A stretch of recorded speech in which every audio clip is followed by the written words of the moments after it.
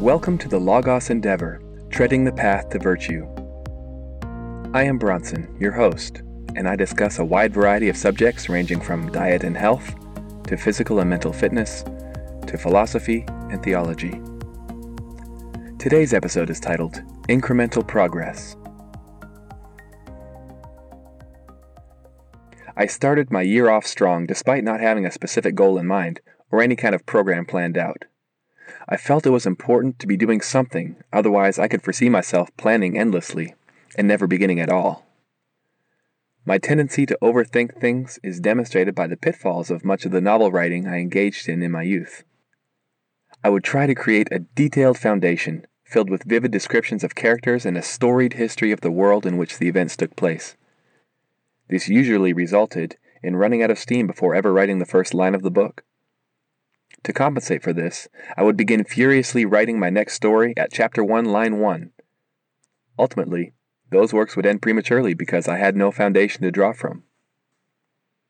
I am determined to ensure that this endeavor will succeed where my writing failed. I was inspired by a quote I heard while listening to a podcast. Our joy is not in the achievement of the goal, but in the pursuit of it. I realized that I should devote time to setting some goals in each of the 4 areas of deficiencies that I pointed out in the first episode. Hopefully this will sustain me when I begin to run out of motivation. And if anything were to make me lose that motivation, waking up after my first few workouts with every muscle in my body feeling like jelly might have done it. When I felt too sore to work out, I decided to do yoga because, in my mind, stretching is easier than pumping iron or calisthenics. But it turned out to be harder than I anticipated. Had a camera caught on film my antics as I tried to assume these unnatural poses, I might well be the subject of an embarrassing viral video on YouTube. But in all these challenges, a saying from Tony Robbins pushed me forward. Change happens when the pain of inaction is greater than the pain of change. I began and completed Precious Remedies Against Satan's Devices. In the book, Thomas Brooks points out how Satan attempts to keep us from God by lethargy, hopelessness, overconfidence, and a myriad of other wiles. He then lays out many considerations to keep us balanced and grounded in the truth. What was most remarkable was how familiar almost each of Satan's devices were to me, almost as if it were a catalog of episodes from a TV show I had watched a dozen times. In Device 6, Thomas Brooks writes, "By persuading the soul that the work of repentance is an easy work, and that therefore the soul need not make such a matter of sin. Why, suppose you do sin, saith Satan. It is no such difficult thing to return, and confess, and be sorrowful, and beg pardon, and cry, Lord, have mercy upon me. And if you do but this, God will cut the score, and pardon your sins, and save your souls." By this device, Satan draws many a soul to sin, and makes many millions of souls servants, or rather slaves, to sin. He then lists 6 remedies, which I will summarize before reading the last one. The first remedy is seriously to consider that repentance is a mighty work, a difficult work, a work that is above our power. The second remedy against this device of Satan is solemnly to consider the nature of true repentance. The third remedy against this device of Satan is seriously to consider that repentance is a continued act. The fourth remedy against this device of Satan is solemnly to consider that if the work of repentance were such an easy work as Satan would make it out to be, then certainly so many would not lie roaring and crying out of wrath and eternal ruin under the horrors and terrors of conscience for not repenting. Yea, doubtless, so many millions would not go to hell for not repenting if it were such an easy thing to repent. The fifth remedy against this device of Satan is seriously to consider that to repent of sin is as great a work of grace as to not sin. Remedy number 6 was the one that struck the most close to home for me. Thomas Brooks writes, "The 6th remedy against this device of Satan is seriously to consider that he that now tempts thee to sin upon this account, that repentance is easy, will, ere long, to work thee to despair and to forever break the neck of thy soul, present repentance as the difficultest and hardest work in the world. And to this purpose he will set thy sins in order before thee, and make them to say, We are thine, and we must follow thee. Now, Satan will help to work the soul to look up and see God angry, and to look inward and see conscience accusing and condemning, to look downwards and to see hell's mouth open to receive the impenitent soul, and all this to render the work of repentance impossible to the soul. What, saith Satan, Dost thou think that it is an easy thing which the whole power of grace cannot conquer while we are in this world? Is it easy, saith Satan, to turn from some outward act of sin to which thou hast been addicted? Dost thou not remember that thou hast often complained against such and such particular sins, and resolved to leave them, and yet, to this hour, thou hast not, thou canst not?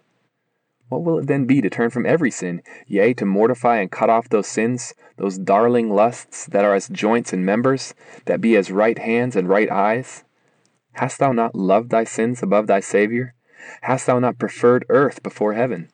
Hast thou not all along neglected the means of grace, and despised the offers of grace, and vexed the Spirit of grace? There would be no end, if I should set before thee the infinite evils that thou hast committed, and the innumerable good services that thou hast omitted, and the frequent checks of thine own conscience that thou hast contemned. And therefore thou mayest well conclude that thou canst never repent, that thou shalt never repent. Now, saith Satan, do but a little consider thy numberless sins, and the greatness of thy sins, the foulness of thy sins, the heinousness of thy sins, the circumstances of thy sins, and thou shalt easily see that those sins that thou thoughtest to be but motes are indeed mountains. And is it not now in vain to repent of them? Surely, saith Satan, if thou shouldst seek repentance and grace with tears, as Esau, thou shalt not find it. Thy glass is out, thy sun is set, the door of mercy is shut, the golden scepter is taken in, and now thou, that hast despised mercy, shalt forever be destroyed by justice. For such a wretch as thou to attempt repentance is to attempt a thing impossible.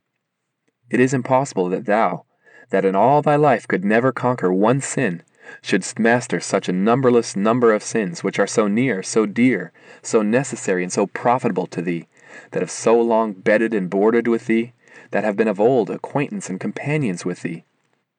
Hast thou not often purposed, promised, vowed, and resolved to enter upon the practice of repentance, but to this day couldst never attain it? Surely it is in vain to strive against the stream, where it is so impossible to overcome.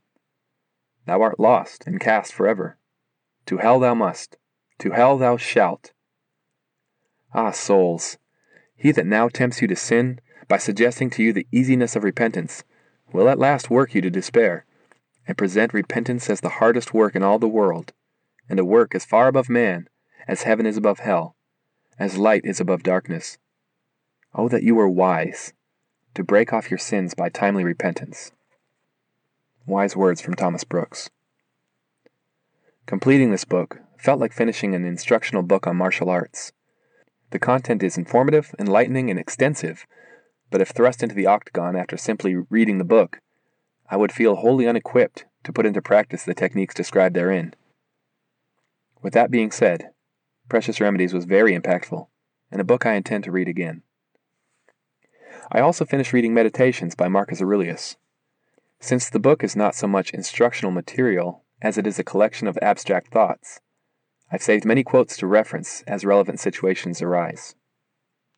One particular quote was beneficial to me when faced with what some would have labeled as an injustice at work. Someone had thoughtlessly altered the schedule in their favor, the result of which was a thin crew and longer hours for myself. When one of my superiors learned of the situation, they suggested that, in my shoes, they would have been very angry and most likely exacted retribution. However, the words of Marcus Aurelius were fresh in my mind. Reject your sense of injury, and the injury itself disappears. To live happily is the inward power of the soul. Unless I allow it, no one has power over me to dictate how I feel.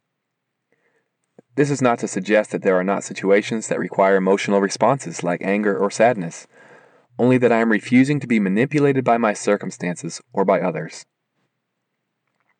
I'm reminded of a story in Modules for Manhood by Kenneth Royce. A 92-year-old, petite, well-poised, and proud lady who is fully dressed each morning by 8 o'clock, with her hair fashionably coiffed and makeup perfectly applied, even though she is legally blind, moved to a nursing home today. Her husband of 70 years passed away recently, making the move necessary. After many hours of waiting patiently in the lobby of the nursing home, she smiled sweetly when told her room was ready. As she maneuvered her walker to the elevator, I provided a visual description of her tiny room, including the eyelet sheets that had been hung on her window. I love it, she stated with the enthusiasm of an 8-year-old just having been presented a new puppy. Mrs. Jones, you haven't seen the room. Just wait. That doesn't have anything to do with it, she replied. Happiness is something you decide on ahead of time. Whether I like my room or not doesn't depend on how the furniture is arranged. It's how I arrange my mind. I already decided to love it. It's a decision I make every morning when I wake up. I have a choice. I can spend the day in bed recounting the difficulty I have with the parts of my body that no longer work, or get out of bed and be thankful for the ones that do. This is the sort of mindset that I purpose to develop in my own life. I purchased a Bluetooth scale which arrived in the mail on the 23rd of January.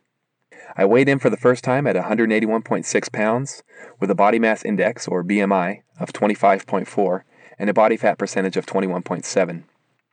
Having commenced the ketogenic diet at the start of the year, I'm not entirely sure what my starting weight was. Since then, I've continued to lose weight, and I've settled around 173 pounds with a BMI of 24.1 and a body fat percentage of 19.1. I don't have a target weight in mind, and this harkens back to the need for me to set SMART goals for myself. SMART goals are specific, measurable, attainable, realistic, and timely. My general desire to convert my current shape from a pear to something closer resembling a carved statue is amorphous and intangible. It would be better to set a goal for body fat percentage, waist size, or bicep diameter I aim to attain by July of 2019, for example. This will be something that I will be laying out in the coming weeks. I'm convinced that setting goals is a guard against aimlessly wandering through life. Goals propel us through challenges, and are a means of holding ourselves accountable for failure. What are some goals that you have set for yourself? What means have you utilized to move towards the accomplishment of them? I covet your insights and testimonies. If you've been entertained or inspired by this content, let me know at thelogoscast@gmail.com.